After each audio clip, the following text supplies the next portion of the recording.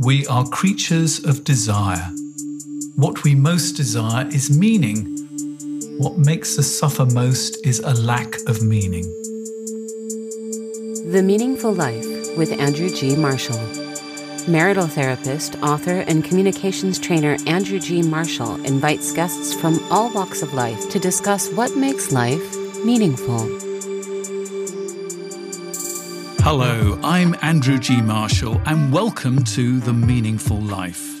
Are you restless, wound up and having trouble concentrating, or find your mind goes completely blank?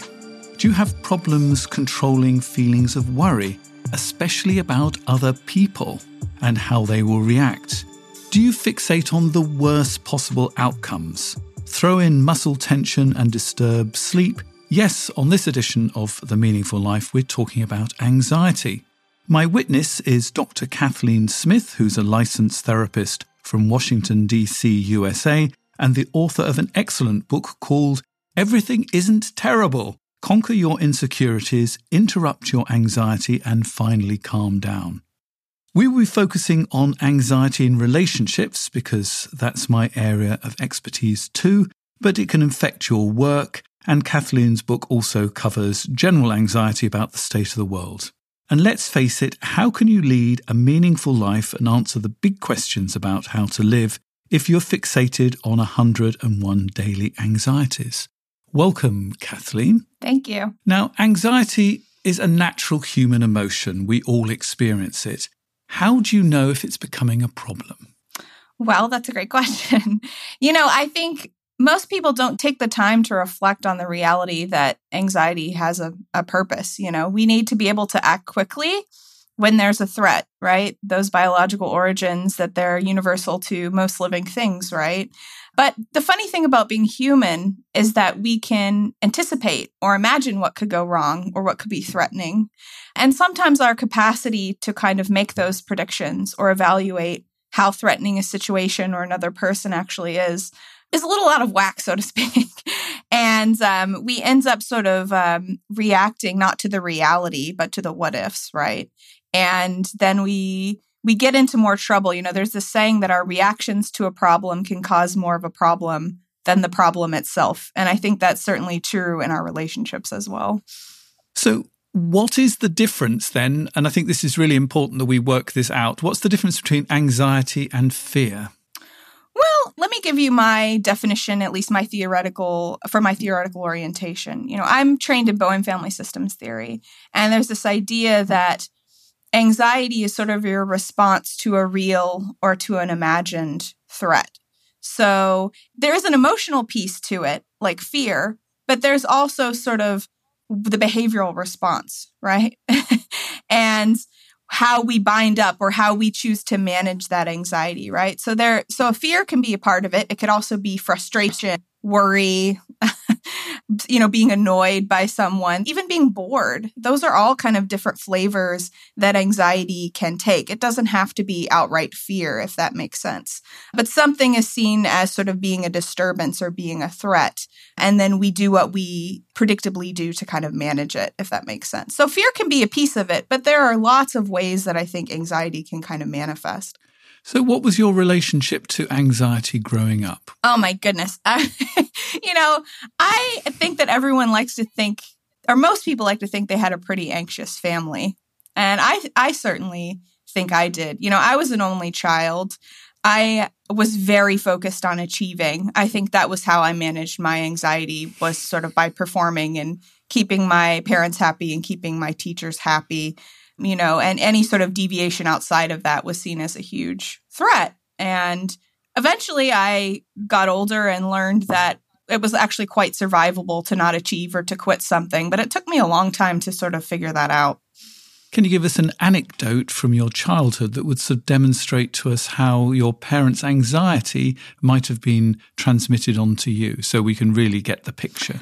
Yeah, well, one example would be, I think my mom probably was more focused on my performance in school than my dad was. But she would ask me a question like, are you sure you did your absolute best?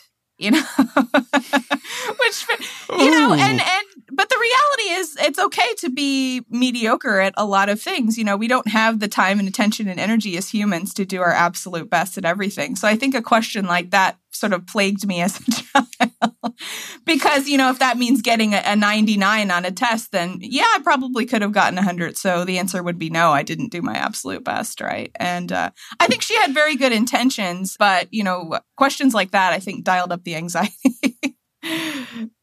I can't tell you how many clients I've got who had parents that said to them, congratulations on coming third, but why did you only come third in the class? Right. Fortunately, she never asked that. She never said, why are you second? Why are you third? But she sort of knew what my capabilities were and was going to hold me to them.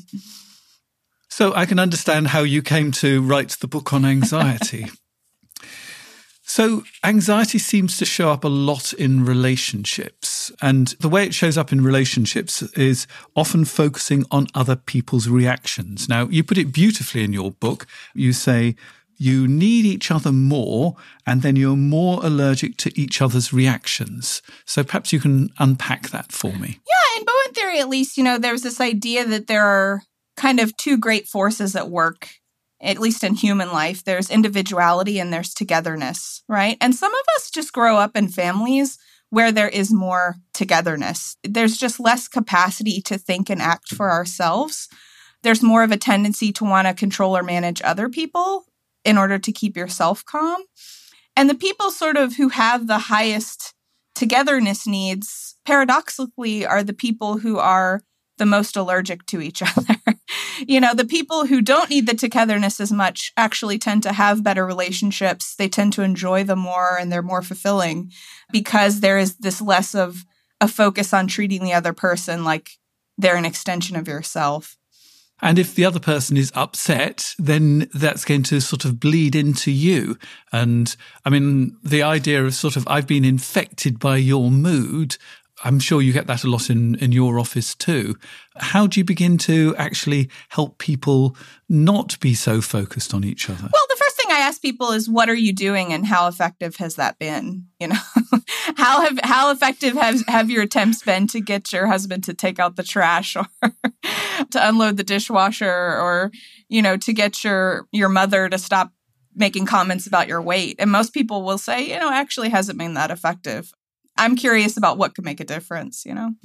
Because this is another way you put it that I absolutely loved.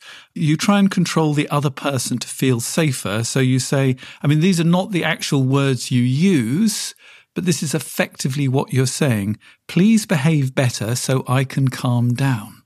Expand on that for me. Yeah, I think, you know, that is the sign of the togetherness, right? To reach out and want to focus and manage others as a way of calming things down, you know? So often with anxiety, we take an individual focus, but our relationships are a very convenient mechanism for calming things down and for stabilizing each other and for ourselves. And in families, people might disagree on who the person is who needs to do the changing, or everyone might agree that the sibling, this parent needs to do the changing, right? And that is not very useful for those people. But it's very useful for the whole family because then, you know, it's very calming to not feel like you're the problem, right? Or that the changing lies elsewhere. That is, you know, that stabilizes things to a degree. And if people go along with it, it works, but there's a cost. And the cost particularly is for the person who everybody's pointing at, you know, that, for example, you're too sensitive. I mean, what's it like to be the person that everybody's pointing at? Well, usually people become reactive. They become more helpless. They might rebel, or they might go along with it and then sort of lose themselves in the process and their own capacity to think for themselves and to act for themselves.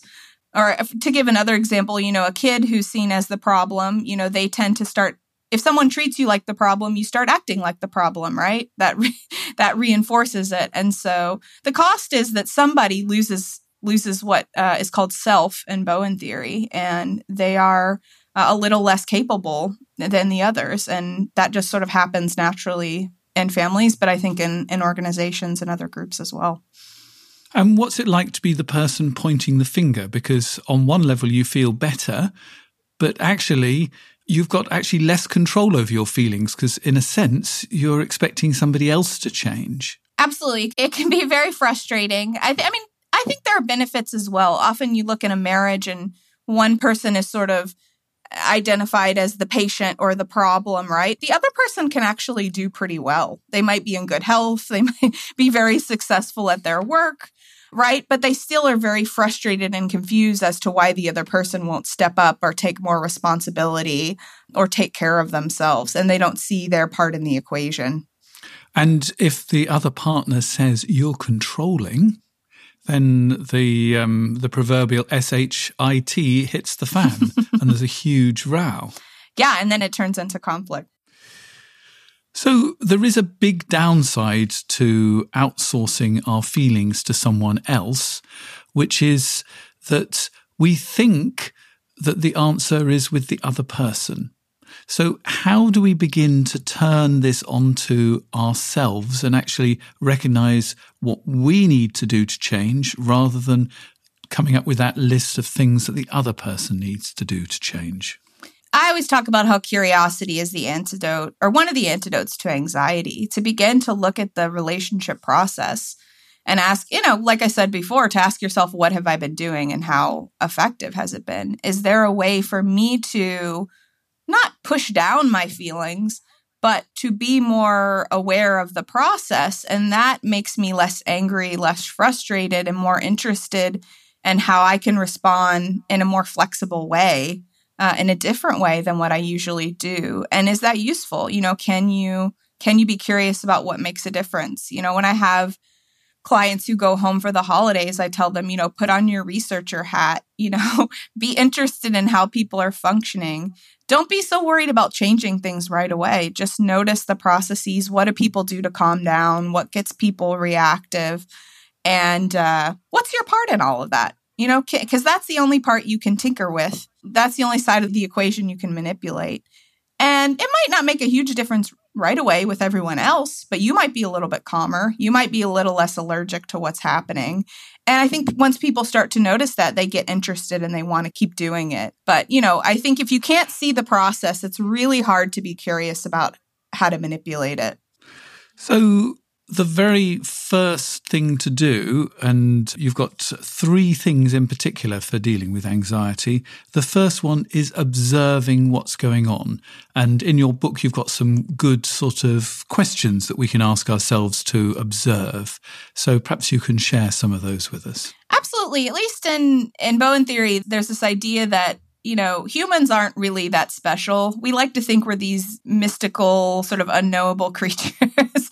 But when you dial up the stress, we only really do a couple things, at least in our relationships. And to be able to recognize those things is incredibly useful. And so some of the things, that Dr. Bowen came up with, were the most obvious thing we do when stress is high is we distance, right? We avoid, we stick to superficial conversations, we turn on the TV, we have a glass of wine, anything, we move across the country from our family, anything to do to get a little bit of distance, right? And the second thing would be conflict, right? We focus on the other. Each person is convinced the other person is the problem. And that does not sound like a stabilizer, but it actually is. It does calm things down, and it avoids the anxiety. It keeps the anxiety from bleeding out and sort of to the rest of the family. It gets caught up in the conflict, if that makes sense. So that would be another one. Another one would be this sort of dynamic we described earlier of over and under functioning. One person becomes more responsible. The other person is sort of labeled as the problem and becomes more helpless, less responsible for themselves. So you have the seesaw effect versus the one-to-one of conflict. And then finally, you have a sort of a 3-part system, which is the triangle, right? When 2 people are in conflict, we can focus on a third person to help us get along. That might be a child. That might be a person we both don't like. Or we can pull in a third person. If I'm in conflict, I'm going to call somebody and say, you won't believe what my boss did today or what my husband did, and they calm me down about the situation, right? So these sort of 4 different mechanisms, I think, are the most common ways that we stabilize ourselves, that we manage anxiety in our relationships. And when people can begin to see these at work in their family, I mean, entire perspective about it changes. They begin to not be as surprised by it. They begin to see their part in it. And they say, maybe I can do something differently this time. So yeah, I think those are sort of the 4 that he outlined. And where does people-pleasing fit into that? Because that's a way of dealing with anxiety. You try and be perfect. I mean, that could fall under a number of things, but I think that's just the dynamic of giving up self to keep things calm, of adapting, but not in necessarily a good way, right? Looking to others to manage you. That could be a form of underfunctioning for sure. I need your reassurance. I need your praise. I need your approval because I'm incapable of evaluating myself, of being objective about how I'm doing. I'm just going to borrow your thinking because that's quicker and easier. And in a way, that sounds actually perfectly acceptable, because if somebody loves us, they should be willing to reassure us and tell us that we're fine. Help me combat that thinking. Yeah, well, that goes back to the individuality and the togetherness, right? We need both of those things. We are social creatures. We need love and acceptance and approval, but we also need to think for ourselves and ask, how do I think I did with that presentation? You know, am I living a good life? You know, what does a good day mean? You know, these questions that we can ask ourselves, that we are so quick to borrow answers from the people we love or from the culture around us, right? You know, you have to have that balance of relationships, but also being able to think for yourself. And why is my opinion less important than somebody on the outside's opinion? That's a great question. You know, we give people so much power. What is it about someone else's thinking that is so much more valuable than your own? You know, if they're an expert or a professional, that can be useful. But if it's just a friend, you know, it's nice to hear the reassurance, but do you really need it? Well, and it lasts for about 30 seconds, the sort of reassurance, everything will be fine. Mm-hmm. But 30 seconds later, we want more reassurance. So you get yourself into a rather nasty little trap. So the first thing is observing and really understanding what is going on. The next thing you talk about is evaluating. Can you tell me about evaluating? Sure. So that goes back to sort of what's automatic and what's intentional, you know, to be able to say, what do I do? How do I behave when I go home for the holidays or when I'm in an argument with my spouse, you know, or I'm in a sticky situation at work? Does that actually reflect my best thinking about who I'm trying to be as a human or how I want to deal with stressful situations? You know, what do I do as a parent, and what are my principles as a parent? How much do those two things match up? Or are they just two separate diagrams or circles here, you know? To be able to look at what you do and say, is this what I think is the best way to be? Any other questions to help us evaluate? Well, I think, you know, being able to ask yourself, if I'm not paying attention, what will happen? That's a question I often have for clients. You know, that's a great question for this year. You know, it's a new year. If I'm not paying attention, how will I go throughout the year? Most people can answer that. They can say, this is what my autopilot looks like. This is what I do to keep things calm and to feel good about myself. This is how I sort of get reactive and get caught up in conflict with others, perhaps. And then to ask yourself, well, can I make another column? And is there an alternative way of functioning? Maybe some things you'd keep the same, but then others you might want to tackle a little bit differently. So people want to jump into the changing very quickly, but I think you have to know very well what it is you do when the chips are down before you can really do anything about that. Yeah, which is why I think the observing, the evaluating is going to be much more time than the third part. I talk about explore, understand, and action. And most people want to explore for 10 seconds. They want to do no understanding at all and skip straight to action. Give me tools, right? They want tools. Give me tools. Yep. And, you know, I've got plenty of tools, but there's no point using them if you don't actually know what you need them for. And almost exploring and understanding have to sort of feed into each other, because once you've done some understanding, you then have to go back and do a bit more exploring. And I think you've got something fairly similar. You're having observing and evaluating. They're sort of very similar things. And the evaluating will actually feed back into more observing, won't it? Absolutely. Yeah. To me, it's also which part of the brain you're using. If you're just jumping into a relationship and you're going to try something different, there's so much reactivity in that, and part of the process is, turning on that front part of your brain that is just naturally interested. And if you don't have that, it's really hard to not immediately switch back to what's automatic for you. It's almost impossible. And then the third part is interrupting, which I suppose comes to the title of your book, because you say, conquer your insecurities, interrupt your anxiety. I've never heard that thought of interrupting your anxiety, so perhaps you can explain that for me. Well, I think perhaps a better way of explaining it is interrupting how you bind up anxiety or how you manage anxiety, interrupting what's automatic. And that requires putting up with a fair amount of distress when all of a sudden you're not doing what you normally do, right? People want to feel calm. They want to feel confident. They want that right away, right? But people need to be aware that anytime you're doing something you normally wouldn't do, every piece of your body is going to go, and maybe your family too is going to go, who are you? Change back. Please stop. I had a client I worked with recently who was getting in touch with a family member she hadn't spoken to for a very long time. They had been estranged. And, she expected to feel so good about it, but every piece of her was saying no, because other people weren't doing this. How they had kept things stable for decades was to not speak, right? So to all of a sudden do something differently, you are not going to feel calm, at least not in the short term when you begin to move towards somebody. And I think recognizing that is important for people so they don't go, wait, maybe I shouldn't do this because now I'm distressed all of a sudden. Yeah, and I think that's what keeps people trapped, isn't it? They try something else and they expect it to be better, but actually there's going to be a natural moment or maybe a while when you're going to actually feel more anxious. You're going to feel more of everything before you can come out the other side.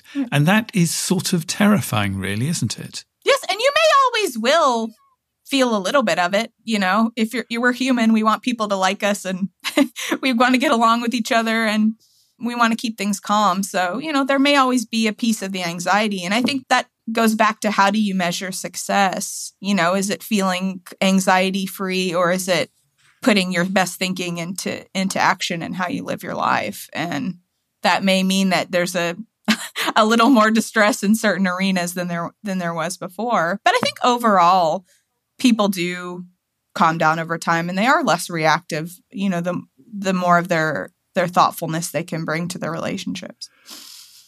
So give us a bit more information about how to interrupt the anxiety. Well, I'll give an example. How's about a personal example? I would love that. Because let's face it, however evolved, however much work you've done, sure, you still feel anxious. Sure. So this is such a benign example. I feel so embarrassed sharing this, but I have a grandmother who's still living. She's in her 90s. And when I visit her, she does not recycle. I'm from Tennessee, my hometown. People don't really recycle much there. And I live in DC. It's the law, and I become very distressed when she starts throwing bottles and cardboard boxes and other things in the trash, right? And so my anxious response for years was to lecture her and to try and teach her how to start recycling. And you can imagine how effective that was. I've got a question for you. How did that work for you? Not well. It didn't bother her. She just ignored me. And I notice, my husband is in the family, but he's not at the same time, right? Because he can be a little more thoughtful. He's not related to these people. And so what he would always do would be to just hold on to the things that he used that he needs to recycle. And before we left town, we could just drop them off, And to me, that was the perfect example of maturity, right? About managing self, but not trying to manage other people, He was useful as an example for me, And I realized that because I was so anxious about her behavior, I would give in and just start throwing things in the trash too. I'd say, well, forget it. It's not going to happen. So I just won't recycle either, right? That's that togetherness. If you're not going to do it, then I'm not going to do it either, But like I said, it's such a benign example, but eventually I got to a point where I could say, yeah, that's what I'll do. I'll just recycle the things I need to. I'll let her think about how she wants to function. And I became less allergic, I think, to her behavior over time because I was focused on what I wanted to do. And again, that's such an easy thing, but that's such an example of how strong the togetherness is in a family, how much we depend on, like we said earlier, people behaving better to manage our own anxiety. I was acting as if my grandmother started recycling, climate change would be reversed. All the world's problems would be solved. That was the level of reactiveness I was bringing to it, right? And so I was able to kind of tone that down a little bit and get the focus back on me. It took many years to do that.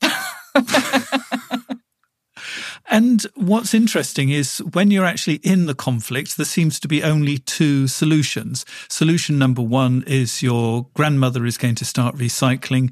Solution number two is you're going to give up recycling. Yes. And there is sort of doesn't seem to be a third option. Right. But actually, if you can stay with the anxiety for a while, there is a third option, as your clever husband discovered, which was take the stuff yourself that you want to recycle off to somewhere where they will accept the bottles and the cartons and everything else like that. Yes, he's so much more mature than I am. He's a beacon of maturity. So really, and this is so important, you've got to hit the pause button on the behaviors you use to calm down. That's sort of the nub of this, yes? Yes, and that's not easy to do. It's not easy to, keep silent and not ask for reassurance, right? Or to let people at your work do things less efficiently than you might because it's their responsibility. Or to let a child struggle as they figure out how to do something without jumping in and doing it for them, right? That requires a little bit of discomfort. So this is what you call differentiation. So explain differentiation to me. Yeah, so this goes back to Bowen theory, this idea that families and individuals sort of vary in their capacity to think and act for themselves. How easily can a person tease out their own thinking and put that thinking into action? I compare it to, I'm not a basketball fan, but I do some sports metaphors in my work. I compare it to sort of hitting a 3-point shot. You can learn the mechanics. You'll have to help us what a 3-point shot is. It's a little bit farther away, right? It's a harder shot to make. Right. You can learn the mechanics. You can practice. You can do it over and over again. But all of a sudden, you're in a game. You have opponents who are very invested in you not making that shot, right? And so that's how I think about differentiation. You can know your thinking. You can know what your principles are and what you need to do. And then all of a sudden, you're thrown into a meeting or to a gathering, or in the car with your spouse. And they have different thinking. They aren't happy with it. They want you to do what you always done or to go along with them or to sort of assume the role they need you to, right? And that's not an easy thing to do, but there is this idea that we can work on our level of differentiation. It's not necessarily a fixed thing. And the more you practice and observe sort of what your automatic functioning is, the more chance you have to interrupt and put that best thinking into action. And so it's sort of defining yourself to yourself, but also to others and how you behave. So the question is, what belongs to me and what belongs to you? Can you tell me more? I'm not sure I understand what you're saying.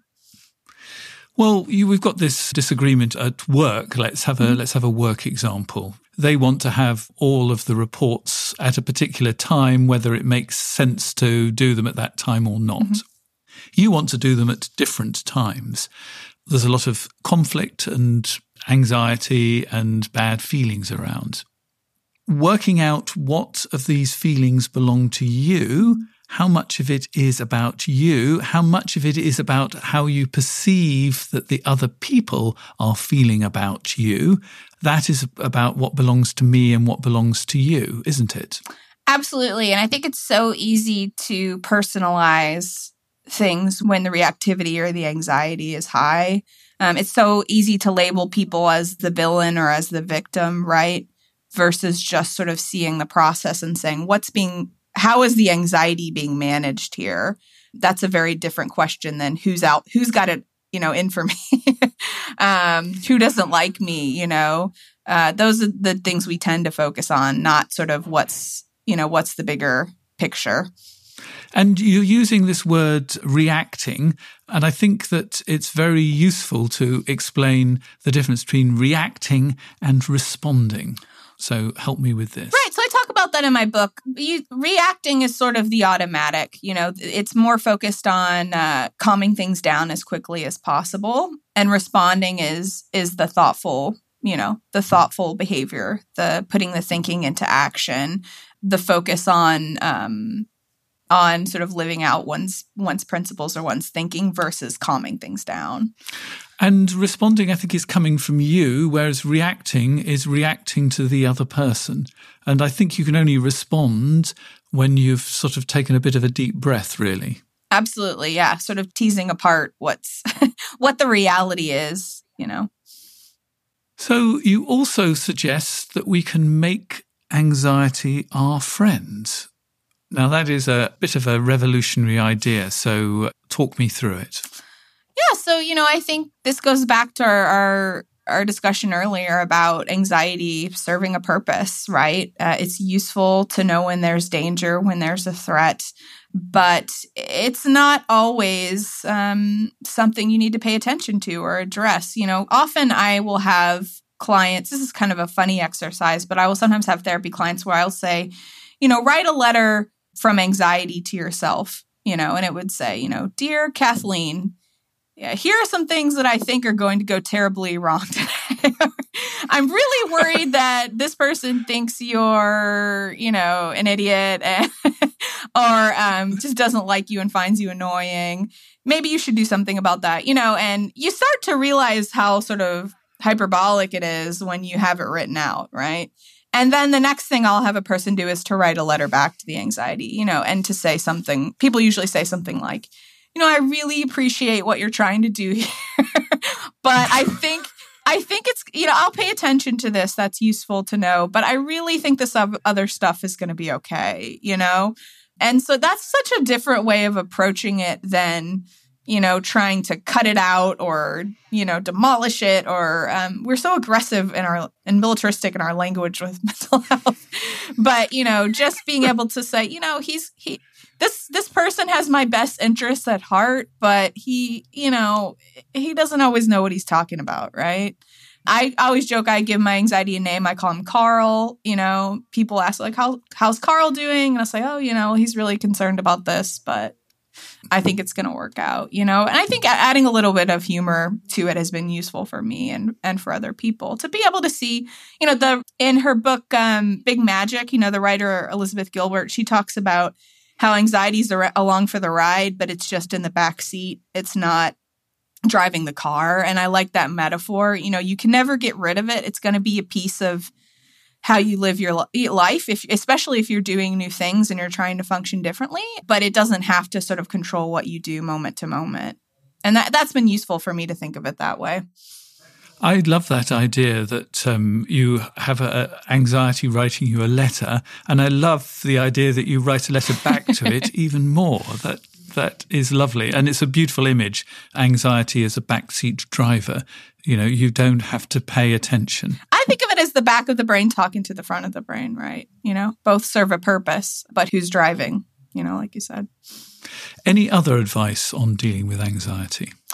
Well, I think the people who are able to, laugh at themselves a little bit, not every situation is a humorous one, but who are able to kind of see it as, a slow, sometimes funny, long game. We get so focused on symptoms and, insurance, at least in America, insurance companies don't really help with that because they want you to come to therapy 8 times and be fixed, right?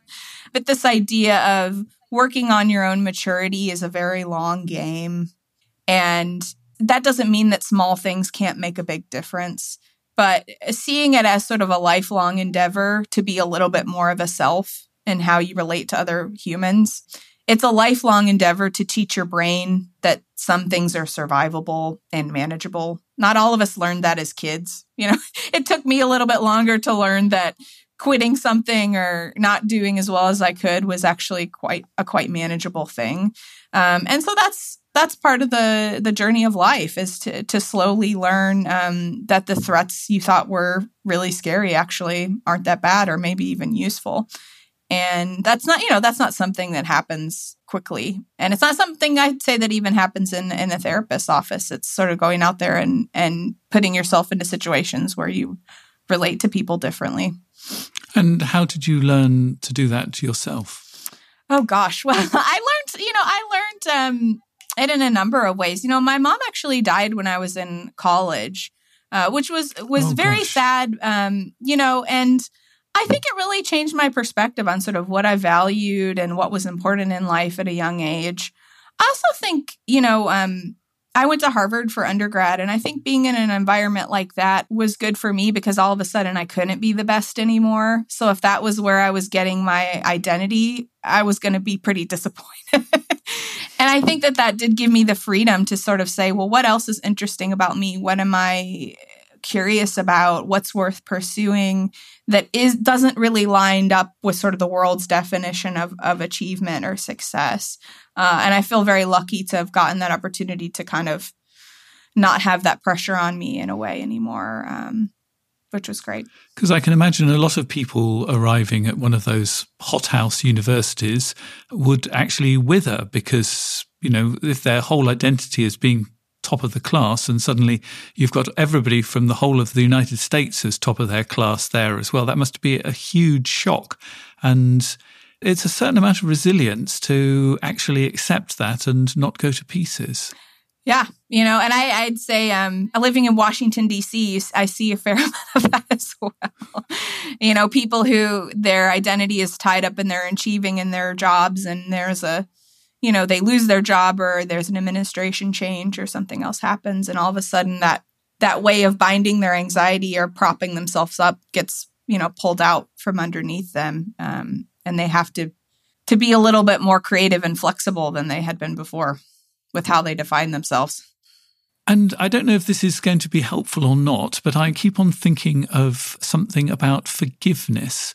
And I had a friend, it was suggested to him by his therapist that he went back through the different stages of his life, remember what he actually didn't like, what he felt were failures or made him anxious, and actually imagine forgiving himself for all of those things, forgiving himself for being, in this case, not the top of the tops, just a very bright kid sort of kind of thing.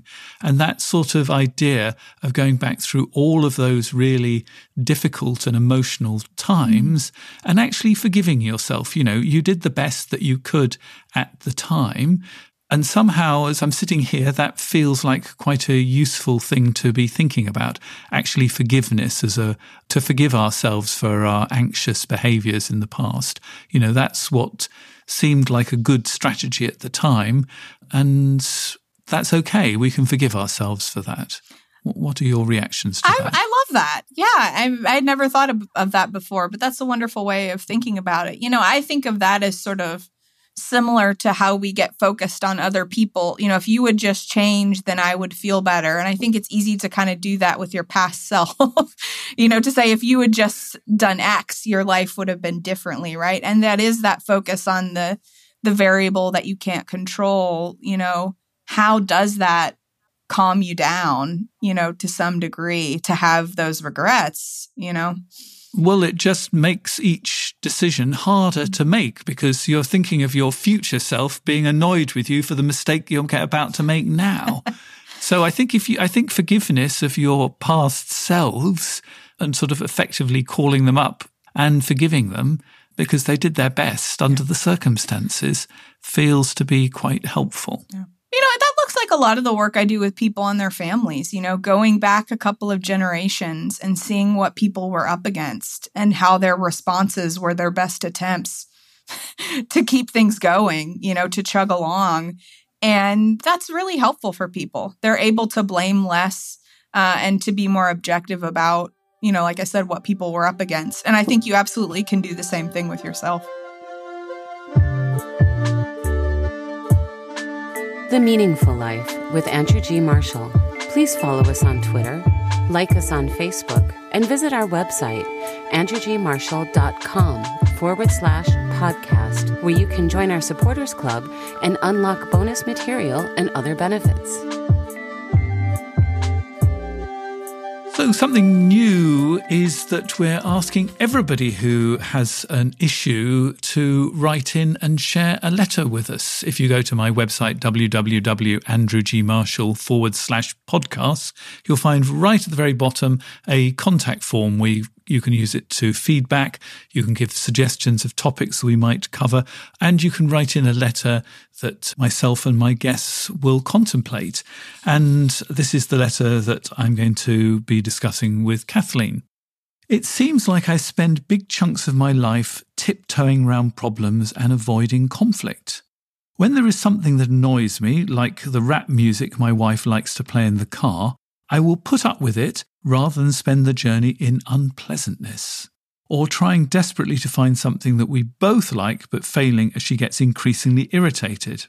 I tell myself it's not such a big deal listening to her music, but the net result is that I put up and zone out rather than using the journey to chat together and enjoy each other's conversation. I know this is a trivial example, but it speaks to the pattern. When my wife explodes, it takes her about 7 minutes to calm down and forget it, but it takes me hours and perhaps days. I feel like complete SH apostrophe, not apostrophe, star T, and completely helpless and hopeless, so I generally don't go there. However, after a while, something will build up to a head, and I'll try and say something, but it comes out all wrong. She will tell me I'm making it all about me, I'm selfish, and if I lose my temper, then I'm the bad guy, and despite all my legitimate issues, we're talking about what's wrong with me. So, did you recognise that letter, Kathleen? Yes, I did. I mean, that's such I don't want to say great, not to minimize the challenge, but it's such a great example of so many things we talked about today. You know, the first thing I think of is giving up self to stabilize a relationship, right? Going along with things to keep things calm. You know, I would want to know, is this a guy? I don't want to assume, but yeah. Yeah, okay. It is a guy, yes. You know, I would want to know more about this guy's family. What was his functional position in his family? What did he go along with to keep things calm? How was that modeled to him? I think it's so easy to kind of feel trapped just focusing on the marital conflict, and being able to zoom out and see where this happens in other relationships is useful for people, you know? Maybe practicing it, and if his parents are still living or at work, you know, there's so many places to work on growing up a little bit, not just the marriage. That's a piece of it, but there are all different ways to work on not just going along with things, is my first thought. Yeah, and I think that making it a more general point stops it being about the fact that your wife has got terrible taste in music. And actually, it's about your behaviours, because you do this in other places as well. So that's good. Once you actually realise that you're giving up self, how do you approach it? Because it sort of seems he's trying to approach it, but not in a way that seems to be working for him. Yeah, you know, I think that's what, you know, I think going back to what we were just talking about with forgiving yourself and not being so hard about it. I see, you know, there's a lot of self-criticism you read through this, whether it's direct or sort of beneath the surface of this letter, you know, just being able to kind of say, well, you know, I've made some attempts. They haven't been useful. You know, what else can I do? You know, is there a way for me to share my thinking with a little more maturity, a little less reactivity? Can I be aware that if I do something different, I need to give my wife a little bit of time to catch up, because we play this out a certain way. And all of a sudden, if I've changed my piece, predictably, she's going to say I'm unfair or I'm mean or say something like, I don't know you anymore, you know, and that takes some time. My husband has been captured by aliens, and they've replaced a replica of him. I've heard that one before. There's this saying, another woman who is a psychiatrist trained in Bowen theory, her name was Dr. Roberta Gilbert. She had this saying that would go, believe in your position enough to be calm for it. You know, you don't have to define yourself by yelling or demanding that the other person change, right? But it does take time for the other person to catch up a little bit. believe in your position enough to be calm about it. Because actually, if you're defending it to the very end, it sort of suggests you're not actually you don't have very strong belief in it. Yeah. What about processing his feelings a little bit quicker? I think that might be helpful. So instead of the argument lasting for hours or days, how can it come through a little bit quicker? Because, if we're going to have this extra anxiety as we get out of our old anxiety management techniques, we sort of want to get that processed a bit quicker than hours and days, really. So any help with that? Well, I think just being objective, and not so hard on yourself. I am very sensitive to criticism. I think that goes back to sort of what we talked about with my childhood a little bit, But if somebody sends me a critical email that I need to respond to, it could throw off my whole day. And so it took me a while to kind of say, okay, well, maybe I'm only distracted for 7 hours now instead of 12. How do I want to be more responsible for, to be able to say when I stand up or take a position on something in my marriage, it is going to cause me some distress. How would I like to be responsible for that distress? What would I like to do? What would I like to not do? That could be, I'd like to not drink alcohol or complain to other people and ask them to reassure me that I did the right thing, right? Those sort of easy things we do to manage it. Can I do other things that are a little bit more about self-regulating than about sort of borrowing it from other things? And if I can do that, that's how I'm going to define success. Not the length of the distress, because I think it's easy to get focused on that versus what a person actually does. So suggestions for self-regulating.